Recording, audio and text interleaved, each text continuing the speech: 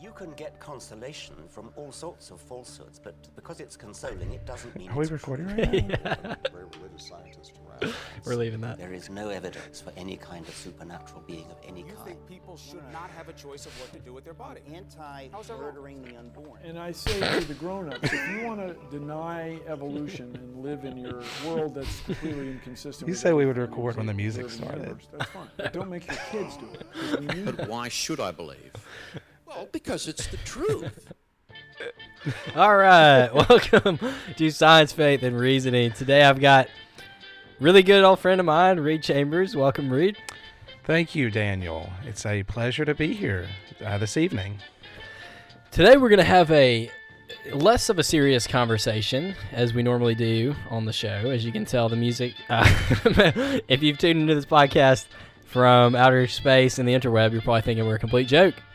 And today it's probably going to sound like that until the end. But today we're talking about Star Wars. And we're talking about just some of our memories with Star Wars, where we think the franchise has gone, what we like, what we don't like. And then also we're going to tie in at the end, we're going to talk about, you know, what kind of Christian symbolism do we see in Star Wars. Interesting. And let's go ahead and kick this thing off. So first off, before we get into the questions, Reed, if you How want long is to, this music continuing? It will be ending very shortly. It's not throughout the entire thing. Okay. It's ending in about 5 seconds. All right. So anyway, Reed, tell us a little bit about yourself. We know you do a little bit. It's a good, The abrupt it's a ending good there. fade off. What'd you say? I'm sorry. I was saying, tell us about yourself a little bit. What do you do for a living? What is your, how's your ministry going? All that jazz. Well, my name is Reed Chambers. I am a husband to Jill Chambers. I'm a father of 4, Hattie, Solomon, Beatrix, and Lydia, our youngest, who's about the same age as your baby. Yes. You ever talk about your baby on these things? Well, I haven't had the baby for very long, so I've only done one podcast since I've had the child, and I did not mention it, I don't think. Yeah, so Daniel and I, who are both very close, we love one another. We're good friends. His first baby is 20 days younger than my 4th baby, right? Is that right? Yes, 20 days. So it was a nice serendipity that the Lord gave us. We're hoping they grow up and be friends. I know this is off topic. Okay, so back to a little bit about me. I wear a few hats with my job. I work at my church. My primary positions are I work senior high, so like high school age students. And then I also have a outreach ministry at a local college for international students. The college has a pretty large language institute. So people from around the world come and, the whole, make disciples of all nations. It's interesting because I get to do that literally like in That's my awesome. backyard, Yeah. so it's like That is I really could cool. go out and that would probably be more admirable, but the nations literally come to me and I get to interact. I get to share the gospel, get to make friendships. So yeah, that's the majority of what I do. And I will say, too, if any of my students are listening who are going to Gadsden State. Ooh. Now, I know you work with a lot of international students, but would it, could the non-international- Americans, the American students are always welcome. We always have a handful of them that'll come to events. How would they get in touch with you with your ministry? Oh, that's a Starting in really, the fall. really good question. If you live in the dorm, you're going to see me. Guaranteed you're going to see me. 35-year-old, big bushy beard and glasses. You won't miss me. If you're not Some in the people dorm, say he looks like Zach Galifianakis. some people say that. Other people say Brad Pitt, though. So it's kind of an That's in-between. true, Yeah. That's Also, I'm in the cafeteria pretty often for lunch. Again, you'll see me if you go there. I guess you could reach out, like through social media or something. I mean, look me up, Reed Chambers. Yeah, my ministry is not the most publicized thing. It's not something that's plastered everywhere. Part of me prefers that. Part of me thinks I could probably be more what's the word I'm looking for?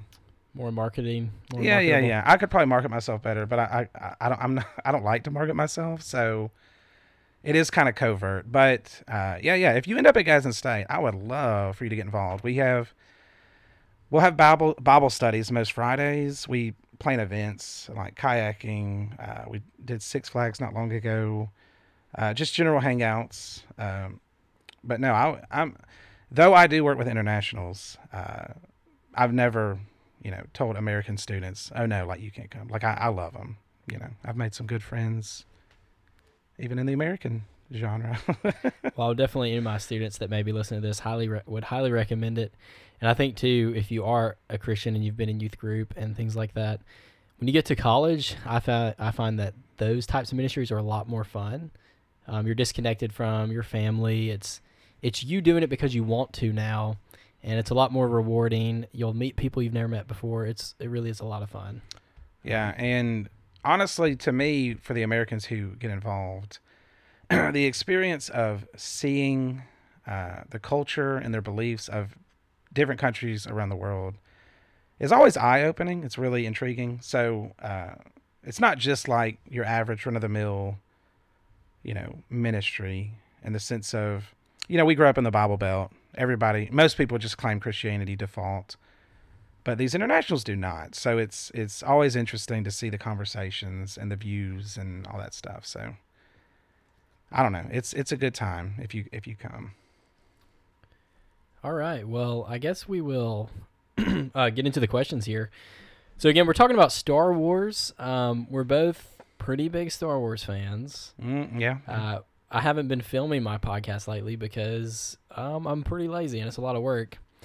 So we're just doing audio. I find it's more enjoyable that way anyway. And I realized, I was thinking about it, most of the, I guess you would say, informative podcast or political or religious things that I watch or listen to, I generally just listen to the audio anyway. So I feel like I may as well make the kind of things I like to listen to. But anyway, our first question is, what has our experience been with Star Wars in general? And when did we first watch a Star Wars movie? And I guess we'll start with you, unless you want me to go first. No, I can go. So I guess it would have been, I guess it was like mid-90s. You probably wouldn't have been old. I don't know how old you would have been. Well, I was born in 95, so. Yeah, so it would have been around then. I remember my dad, came home with the trilogy re-release set, the original trilogy, on VHS. And he was like, oh, yeah, this is Star Wars. And honestly, I think that's like the first time I'd ever heard of it.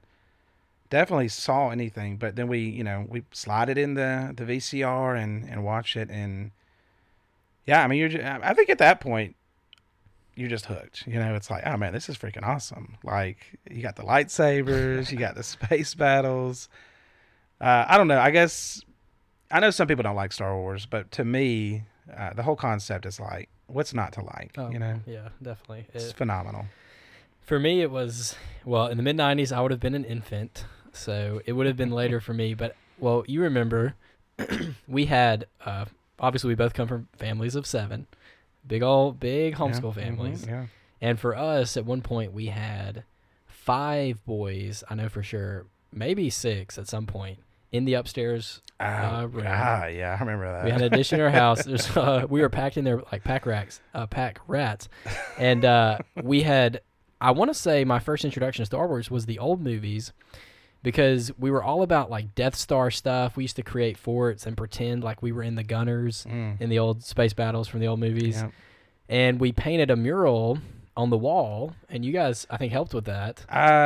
No. You did not? We are not artists of any kind. I remember when y'all were painting it. It was not great art. I mean, it was I want to say David and Joe did most of it. Okay, let me ask this. Y'all only painted Star Wars up there once. Yeah, it was Okay, one wall. It was pretty good. I remember that.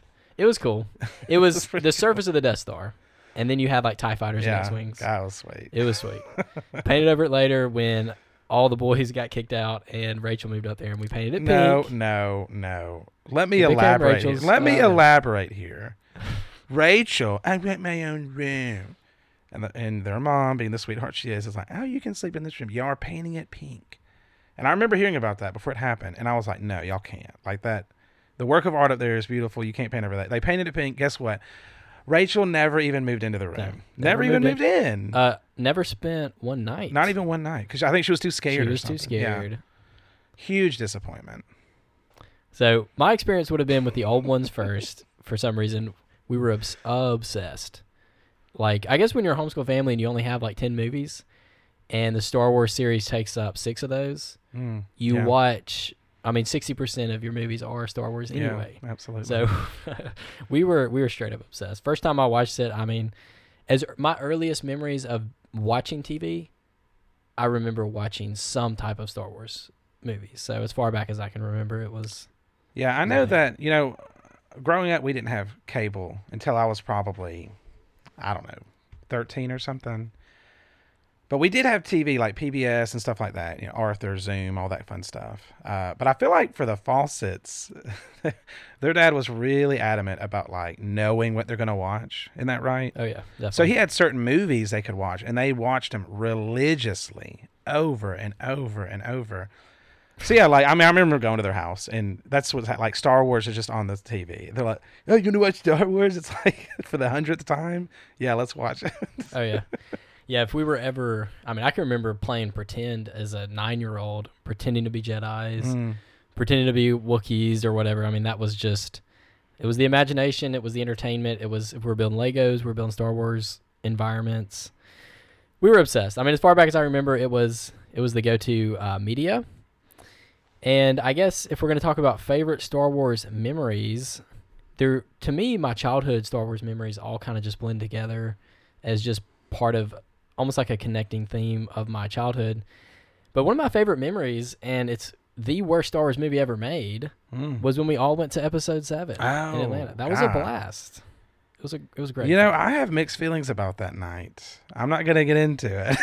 No, tell me. Was it? Well, they did confiscate your lightsaber because apparently it's a weapon. You're going to hurt somebody. The whole thing, honestly, was outrageous. Well, it's a Star Wars movie. You do not expect people to bring lightsabers. I know. In addition to that, there were some other things. That was a fun night. I mean, I'll agree with that. Like, we were all at Joe's beforehand, dressing up. We all dressed up. They did think Nathan was Ray. Yeah, he dressed up as a Tusken Raider, sand person. And then they made him take his face off, and that's why they thought he was a girl. Yeah, that's right. They were like, it's ironic because now face masks are just everyday thing, but back then it was a danger. You could be a terrorist with that face mask on. Oh yeah.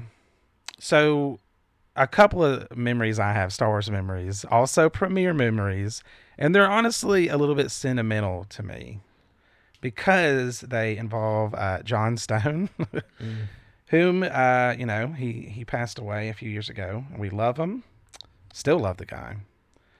But episode 2, I remember we dressed up, of course.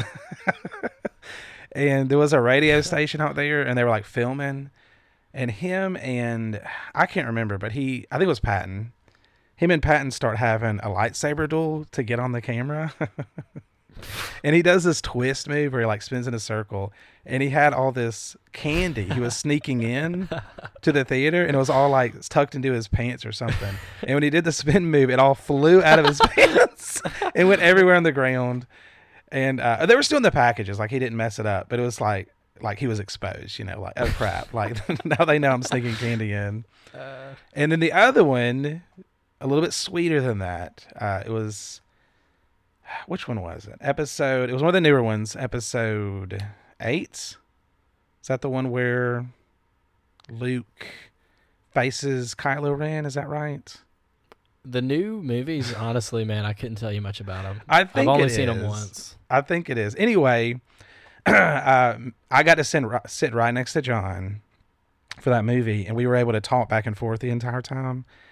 And it was the one where Luke shows up to face him. And I remember I knew it was happening. I was like, Luke's not actually there. I was like, I've noticed his hair was different. Everything was different. And I leaned over to John. I was like, I called it. I was like, that's not actually Luke. And John's like, no way. I was like, I swear. And then when it happened, he looked at me and he was like, Super impressed. It was a proud moment for me. And it involved John, so that was it was a good moment. Those are some of my two good memories with Star Wars. Well, that was convenient. So that means it's time for a commercial break. When we get back from the commercial break, we're going to be talking about what our favorite Star Wars set of movies is. Oh, man, that's a good one. Talking trilogies, I guess. And you guys probably already know my answer to that. I think I know Reed's. Do you? I better know Reed's. Oh, boy. All right, so we'll be back after the break.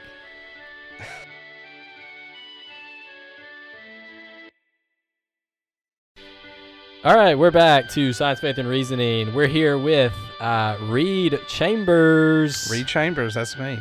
And we've been talking about Star Wars. And when we left off, the question was, what is your favorite Star Wars set of movies? So we'll be talking about trilogies. So, Reed, what is your favorite trilogy and why? Now, let me ask you this. You were born after, obviously, the older ones. I was born after the older ones, but I was also old enough before the prequels came out. So, like, for you, the prequels would have been fresh, right? Yes. I mean, I saw... I barely remember Epi 2 in theaters. Yeah. And Epi 3, I have a pretty good... I remember Epi 3, so... But Epi 1 was... I don't even remember that in theaters. I was so little. Okay. But I guess you were growing up in the middle of that trilogy developing and coming out. So for me, it was like the transition period. You know, the original trilogy had been out for a while, and the prequel trilogy had not come out yet. So, of course, I was introduced. My first experience with Star Wars was the original trilogy. And they're phenomenal movies, obviously. So in one sense, the original trilogy holds a very special place in my heart. But I will say this. The prequel trilogy, I think, has more nostalgic tied to it for me than the original. And I think it's because we lived that... for one, because we lived through it, right? So, like, it was coming out, it was fresh, it was brand new. We were getting all the excitement, just like the people who originally saw the original Star Wars had.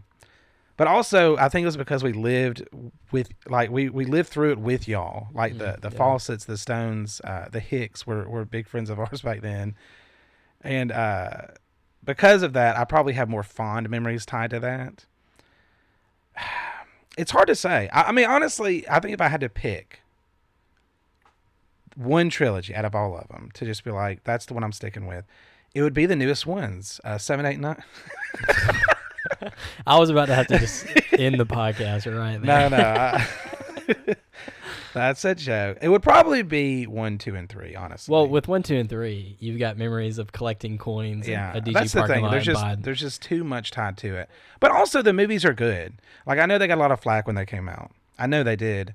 But as a kid growing up on it, I didn't see the bad. You know, I was like, oh, what do you mean? Like, this is awesome. You know, everybody hated Jar Jar. It's like, okay, yeah, he's goofy, he's stupid, but so he's funny, he's cool.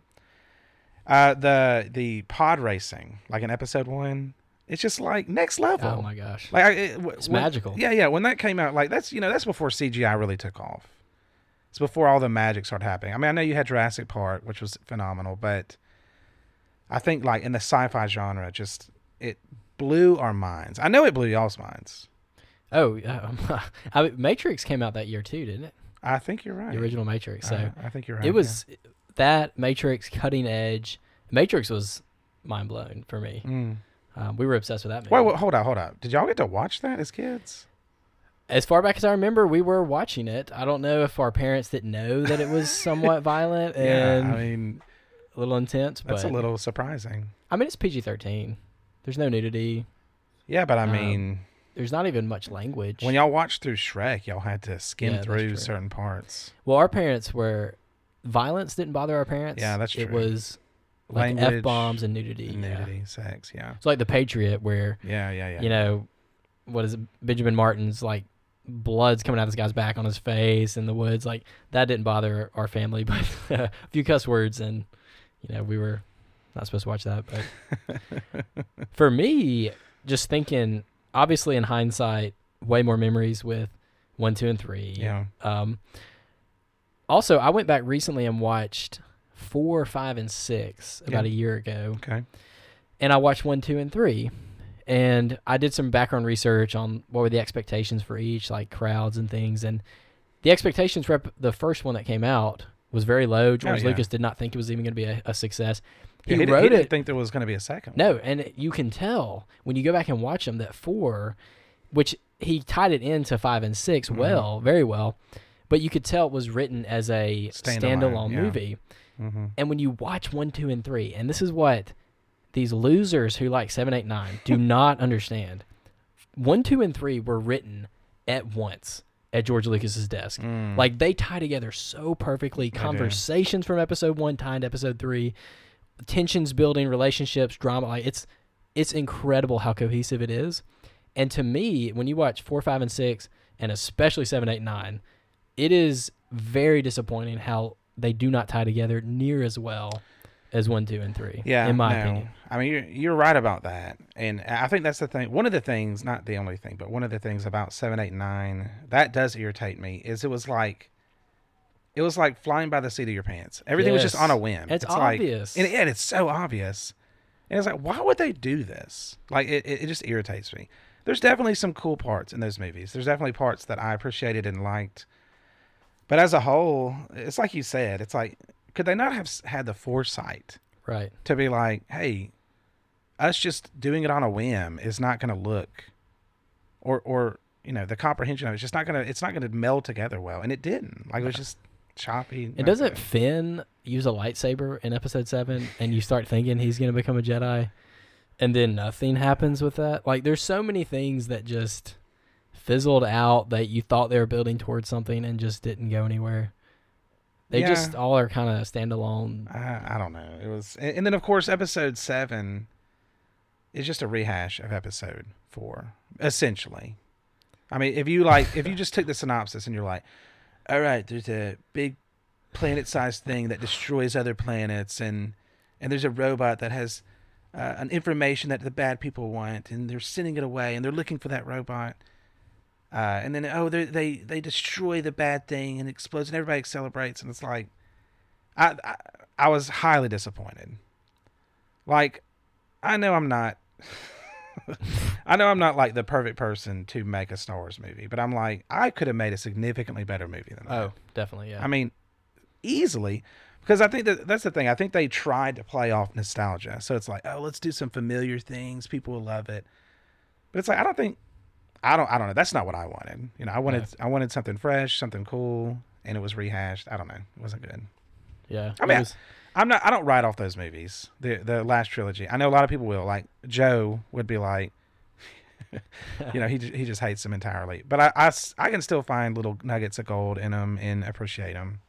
Because it's a Star Wars movie. Yeah, it's Star Wars. That's You're right. gonna like a Star Wars. It's the lure. It's the four. I mean, I think the better new Star Wars things that have been made are not 7, 8, 9, but like Rogue One. I thought was good, really good movie. Rogue One was good, and I like the Solo movie. I thought that was good.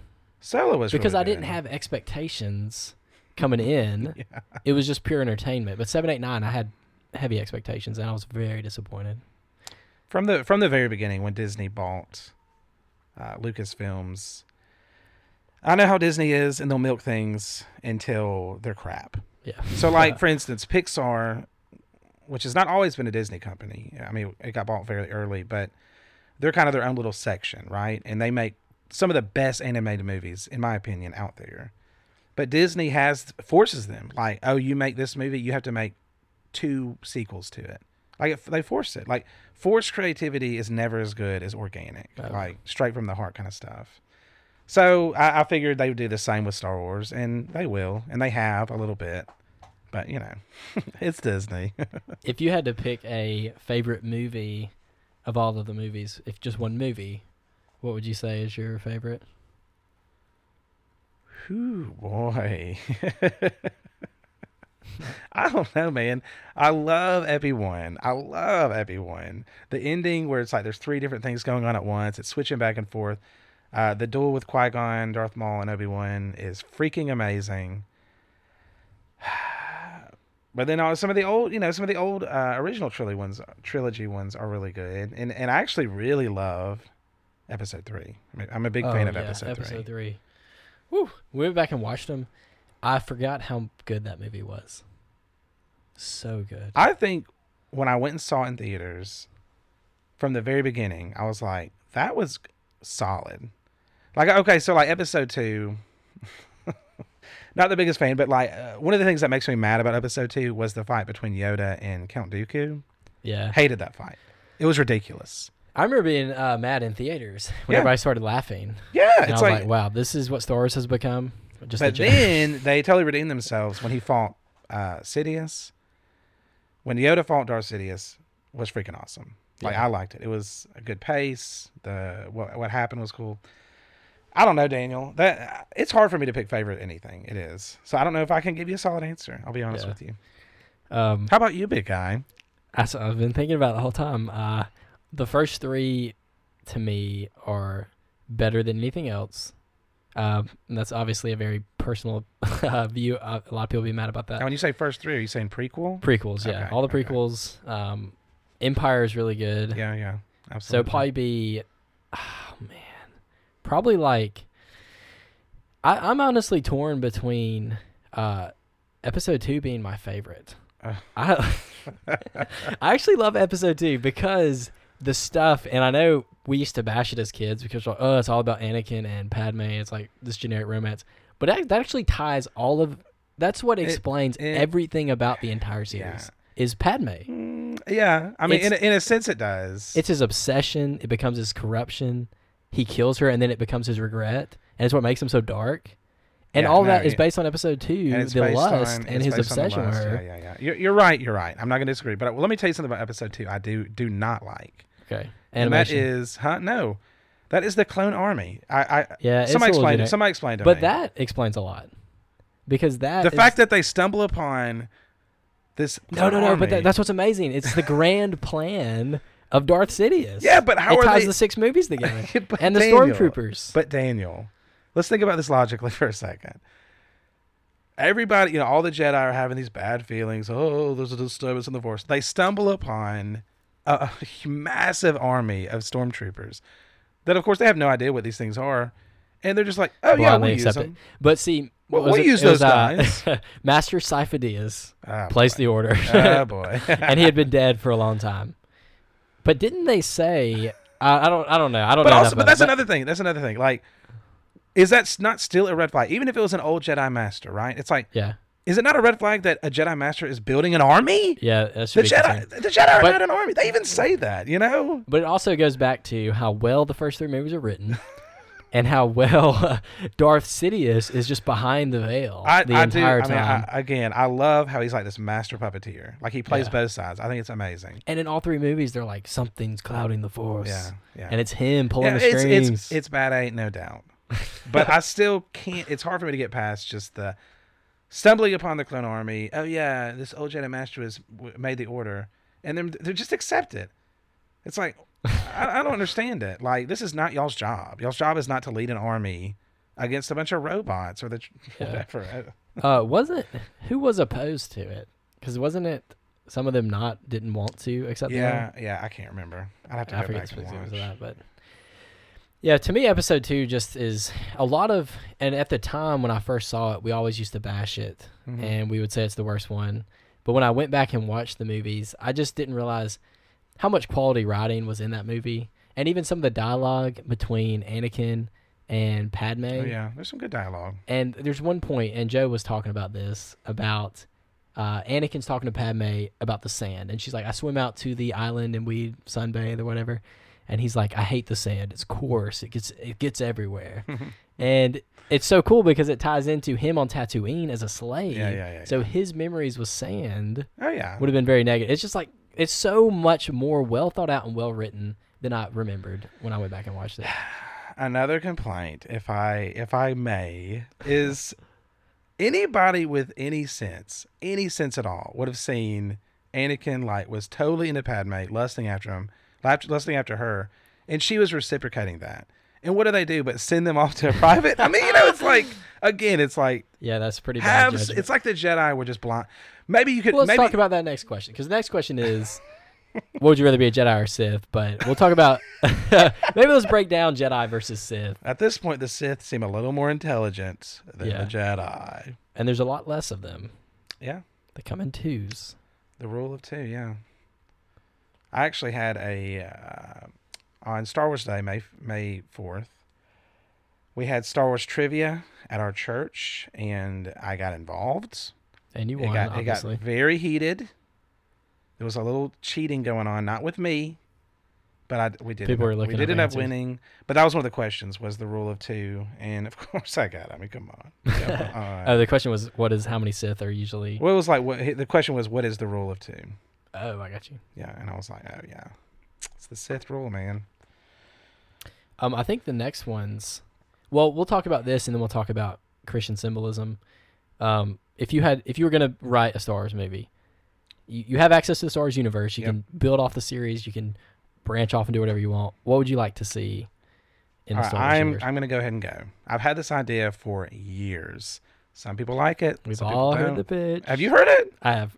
Okay, so essentially the title would be something like Star Wars, The Origins of the Force. Or like The Force Awakens, maybe. No, because it's the origins of the Force. So essentially it's, obviously galaxy far, far away, long time ago, but it's really long time ago. So, you think about Yoda being hundreds of years old. The Force has been around for as long as anybody can remember, but this is pre-Force. So there's no Force. Midichlorians, I guess you would say, right? Which is, I wish that never happened. But anyway. You don't like the midichlorian thing? I think it's stupid. I like spirituality, Like, I think. Yeah. Oh, you're saying it gives like a scientific explanation? Yeah, and I'm not anti-science, but it's like, I don't know, I kind of like the mystery of it. Like the unexplainable part of it, Like, what is this Force? Why do some people have it? Why do some not? That would be more symbolism with Christian. But anyway. So anyway, the synopsis of the story is the galaxies, maybe it only focus on it. I know it could be a galaxy. The different planets are like getting really corrupt. And maybe it could start off of some like super old person, like a woman or a man. And it's like, there's old blind eyes, and they're like prophesying, and they're like, there will be one who will come, and make peace amongst the galaxy. And then all of a sudden, this baby's born. And the premise is this, and this actually ties better with the midichlorians. So hear me out. The premise is this: this baby is born, and every single midichlorian that's ever existed, because in my mind, midichlorians don't reproduce; they're just all there, like they've always been there. So anyway, everyone that's ever existed is inside this baby. So just imagine that. Like, we're like, oh man, Darth Vader was so powerful, Sidious was so powerful. Imagine them looking like nothing compared to this thing, right? So he's born. And as he grows up, like, he discovers his powers, he has the Force, and he becomes, he's like the chosen one, right? Just like the other, pretty much all the other trilogies. But anyway, so he becomes like this first Jedi. He constructs the very first lightsaber. He can use it, like, obviously to, the lasers will bounce off of it, that kind of stuff. And he uses everything for good. Like, he's just a savior. Like, everybody looks up to him. And then one day he falls in love, like Anikin. Nothing bad happens though. But they conceive a child. And I don't know at what point, consumption or birth. Probably consumption. Conception. I'm sorry. Conception. He feels himself lose half his power. Which would be weird. But anyway, and then his child is born. And he realizes, like, half his midichlorians, half the Force is now in his son. And, he raises his son, and, everything's going good. But at the same time, it's like he's bitter towards him, because his son took part of this power from him. He used to be, like, all-powerful, and now he's not. He now is kind of this contender. And the son grows up, and the son is, like, super, like, just, like, upstanding, like, loves to help people, and he ends up like discovering certain things about the Force that his father didn't even know. So then the father begins to even more resent him, like, he's better than me, like so needless to say, there's this huge, if you could just imagine, like, a huge epic battle between father son, right? It goes along with Star Wars perfectly. Huge battle between father and son, and I want you to imagine if two Jedi had all the midichlorians, like they couldn't just, it's not just like force throw, force push. It's like they're flying. Like they're just like flying through the air, and their battles are just insane. Like, remember the Matrix, like when Neo and Agent Smith are battling that final battle, and they punch each other and like the rain just, remember that? Imagine that, but like, you know, even more extreme. So anyway, he ends up killing his father. And when his father dies, it's like the midichlorians just disperse. And then all of a sudden you see, it's like a glowing aura, something like that. And they start going around and they disperse around all the galaxies. So that's like the origin of it, right? So they die, he dies, and that's how it all happens. I don't know. I think it'd be really cool if you wrote it down, all the details. I think it's a cool origin story for the Force. You know, obviously there'd be a lot more details than that, but yeah, that would be my premise for a Star Wars movie. That is that's excellent. I had thought of while you were saying that, I don't really have a good idea for a new movie. Like, I haven't been thinking about that.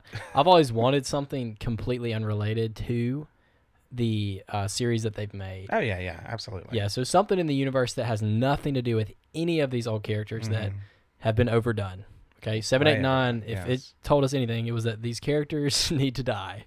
But I think what would be cool if a follow-up to yours, or if what you're talking about was the first, like, 15 minutes of epic narration and storytelling leading up to, like, this tribal group that's coming up on a planet that for somehow knows the story, and they've passed it down from generation to generation.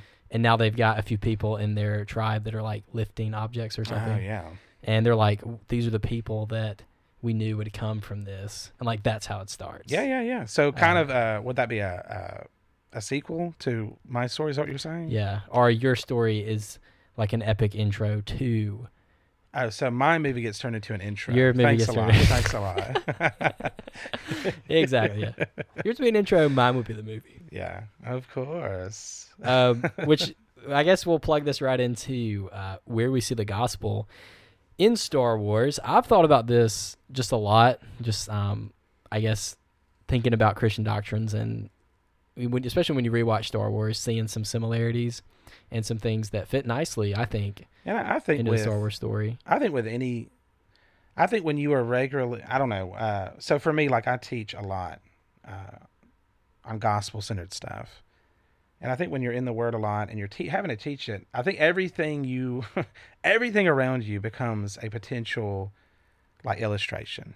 You know, so it's like you're saying, like, how can you pull a gospel illustration out of this movie? So yeah, I've thought about, and there's a lot of parallels, you know, in Star Wars, but yeah, it's a good question. So what are some things that we could see? Maybe just thinking about Jedi versus Sith, I think it's easier to destroy than it is to build things up. Spiritually, I feel like.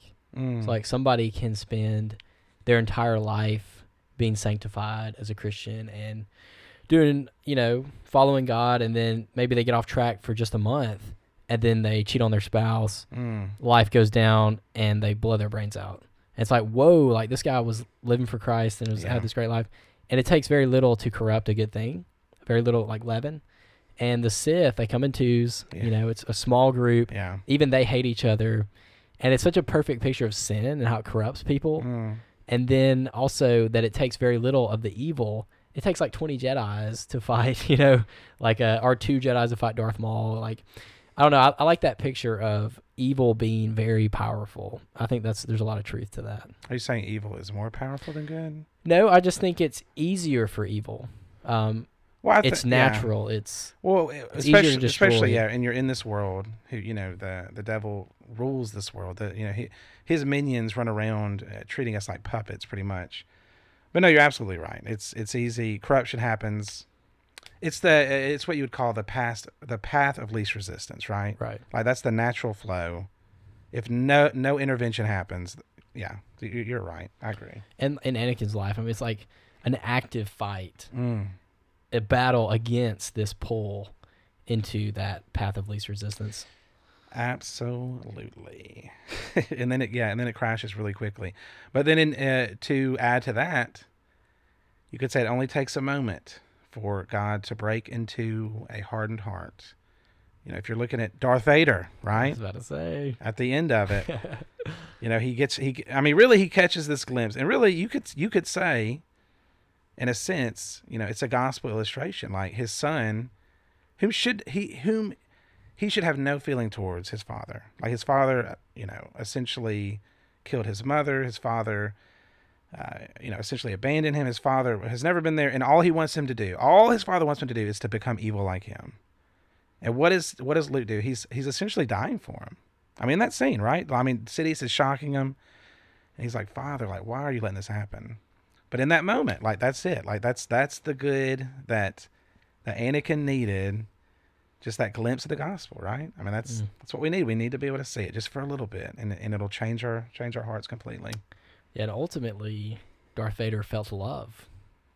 Yeah, felt love again, and that had to be pulling on his robotical heartstrings. Ah, man, yeah. His robot.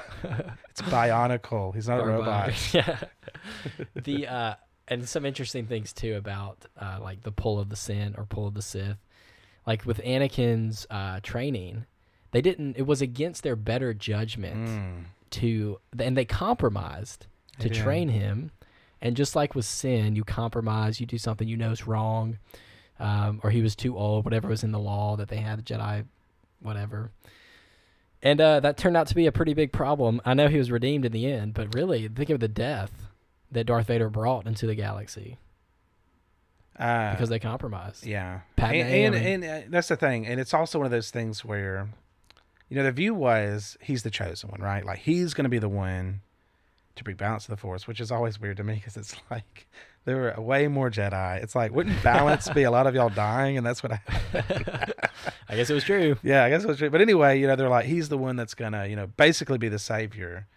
And it's essentially they were projecting what they wanted, right? Like, this is what they wanted so bad that they were able to compromise what they normally would do. And it definitely bit him in the butt. And yeah, like you said, millions of people were killed because of it.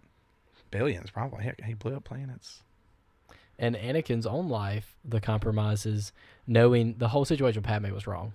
Like, he wasn't supposed to be in a relationship at all. That's another compromise. And he followed his lust, compromised, ended up being the death of Padme and almost his 2 unborn children. Luke and Leia, if you don't know. Yeah, Luke and Leia. They were twins. Yeah, So, that's good. That's good. There's definitely a lot there. Just a quick one. And I'm sure, you know, George Lucas intentionally did this, but just a reference to this, you know, the gospel story, which is or is it Shmi? Shmi. I say Shmi. Is that right? I think so. I think you're right. Shmi, and she had a virgin birth. Yeah. If you remember, she talks to Qui-Gon, and he's like, "Who's the father?" And she's like, "There was no father. You know, I just got pregnant." And it's like, whoa. So obviously, like, George Lucas took that out of Scripture, like the birth of Christ. But yeah. So I mean, that's just a small one. That's nothing huge, and it's very in your face. It's not. It's really not even symbolic. It's just there it is. Yeah, and I guess it's similar, and then it's super different because Anakin was like more of an antichrist, I guess, in some ways. Yeah. It's a weird. I guess Anakin's more of a picture of all of us than he is a Christ character. Life of sin, you know, fall in lust, and then being redeemed in the end. That's true. But it is interesting that it was a virgin birth. And I guess I've always thought of the Force as Or the Holy Spirit? Holy Spirit, obviously. Yeah, absolutely. You know, something that's there, it's guiding, it's helping, but it you know, you can't physically see with your eyes. And of course, just like, you know, Star Wars, only the ones who are chosen, only the ones who are born again, right, have access, you know, to the Holy Spirit, who's really, you know, has influence on their life. So, yeah.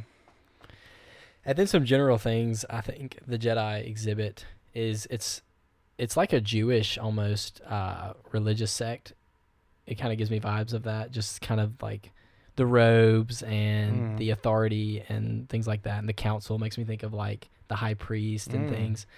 I don't know how far you could go with that, but I do see like discipleship and how they would have an apprentice like all of that screams discipleship to me, like good Christian practice, holding each other accountable, having someone under you who's less knowledgeable, who you kind of mentor. Yeah, shepherding, definitely. Yeah. And then you have the elderly who are like these wise elders. They seek for guidance, like you would have at a church. All good. So yeah, there's a lot of symbolism, and it's interesting to me how, because I listened to it's like a 2-hour debate between two guys who had talked about whether it is Christian symbolism or not. And there was a guy who had worked, what's his name? I think it's Paul Ogia on YouTube. He's an atheist, and he's a cartoonist, and all his YouTube videos like a cartoon or whatever. And he had done some cartoon work for the prequels. George Lucas had sought him out and hired him for that. Yeah. And what he said was, just being around the construction of the films, was that they were largely taken from religion, but it was a lot of religions. Yeah. And it was kind of a mashup of many different things. You can see that. I mean, you can see just in like architecture and certain things like the Buddhists, like Buddhist temples or whatever. Like, yeah, I could see that absolutely. Meditation, yeah. I would agree with that. I wouldn't argue. All right, let me tell you this. So I read this in a book not long ago. So when it boils down to it, when it comes to like storytelling, right? There is no greater story than the gospel story. Like there's no greater story. No one could imagine or come up with something more beautiful than that. And I think whether people like to admit it or not, or people even intentionally do it or not, I think a lot of, even secular stories have that influence. I mean, for instance, you think about Star Wars, and I'm sure there were intentional ones, but there's something very appealing about redemption, especially when you've fallen. But I read in this book once, it wasn't long ago, we're going through some book with our youth group, and it was talking about, there was this page and it started out like, I'd like to tell you that the gospel is like this. And it gave different examples. And one of them was Star Wars. It was like, I want to say the gospel is like when Darth Vader, saved Luke from Darth Sidious. And they said, but, it is in the sense that, it was self-sacrificing, all that kind of stuff. He's like, but the difference is, it would be like if Luke saved Darth Sidious from Darth Vader or something, like as he was about to throw him down the chute. Think about that. If an audience watched that, they'd just be confused. Like, why are you saving this decrepit old man who's trying to kill you? And that's the picture. And that's what the lady who wrote this book said. She said, people don't write stories where the good guy dies for the bad guy. And ultimately the gospel, that's what it is. Like you have a bunch of enemies of God, people who hate God.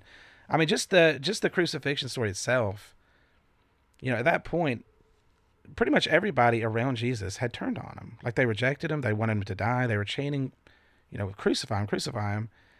And they're the people who deserve death. They're the people who deserve to die and be separated from God for eternity. And it's like, that's the thing that separates the gospel story from all the other ones. And the beauty of it is, that he dies for the ones that are not worthy, the ones who don't deserve it at all. It's easy to look at a story where Darth Vader, saves his son. It's like, oh, well, he cared for him, like his heart was changed, and you understand it. You can sympathize. But with Christ, it's like, man, I would never do that. We would just never do it. Right. Like, it's like, why would you die for the person who hates you and is ruining everything about the story? You died for him. And that really stuck with me. When I read that in the book, I was like, man, that's really good. Like, the gospel is just very unique. And I think that's the thing. It's very countercultural. It's very opposite of what, like, if you're making up a story, it's just like, why would you do it like that? Why not save the good people? Why not save the ones who are worthy? It's like, no, he saved literally the biggest wretches he could find. So yeah, I'm sorry. I'm just wanted to add that. No, that's great. I think that's a great way to kind of tie everything together for the episode. But I think too, just build off of that, and that's what I think threw the Jews for such a loop, was that it was so opposite of who deserved who in their eyes deserved love or God's choosing. You know, for the Jews, they thought that the way that they were righteous because of what they did and the rituals they followed, not realizing that they were completely self-absorbed and self-righteous. So then Christ goes to those who were not. Yeah. And it's beautiful. It really is. And it's one of those things, you know, the gospel is one of those things where until the Holy Spirit really opens your ears and your eyes to its beauty, I think your heart ultimately can't really comprehend it. Like, you could tell it over and over and over, and you could hear the words, and you could, you know, kind of comprehend. Yeah, I understand. But really, it's like you don't understand. It's like it's so much more radical than you could ever imagine. And, you know, I think I've told you this before, that, you know, people who become Christians later in life, they'll go up to their pastor and be like, you know, I love that you preach the gospel every week. You know, in my old churches when I was younger, it never happened. And I remember somebody saying, what happened was, it was happening. Like, throughout your life, you're hearing the gospel, but you cannot hear it. Like, it just hasn't broken through that hard heart of yours. And when it does, then you start hearing it everywhere. I mean, like, life itself starts being viewed through the lens of the gospel, and you see it everywhere. You know what I'm saying? Right. Yeah. And that's why I believe it's ultimately is the power of God only that can open the eyes of your heart to the gospel. I don't think you can just say, all right, you know, I repeated a prayer and I'm saved. If your heart isn't in it, if God hasn't opened the eyes of your heart, I feel like you're just saying something, you know? So I don't know. It is a little concerning for me when I hear at youth camp last week, we had 80 salvations. Yeah. And I'm excited that 80 people felt moved to, you know, hopefully genuinely said this, but I'd be, you know, hesitant to just assume the power of God opened their eyes of their heart and they actually genuinely were saved. I can't assume that, you know, for everybody. So yeah, and I think, you know, in scenarios like that, I mean, I'm with you, not to be cynical or anything, but we do live in a culture that loves the numbers after a big event like that. But I think, you know, let's say that does happen, or it's reported that it happens. It's like, okay, then what we need to do is continue up with these people. Yes, check in. Like it's not just okay, they're saved, send them on their way. It's like, okay, they're saved, they need to be discipled, they need to be shepherded. I mean, really for the remainder of their life.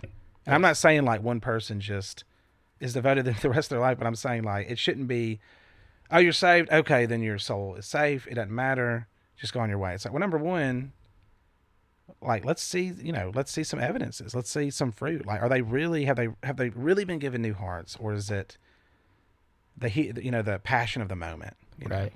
Like the good preaching. Yeah, they need that discipleship, that accountability to see if God has changed their heart, what the fruit of that's going to be. I don't believe in a gospel that doesn't change somebody's heart. Oh, no. I think you're going to know and you're going to see fruit. Not that they're going to be perfect. There's a sanctification process, but there's definitely a change in your life if God is living inside of you. Absolutely.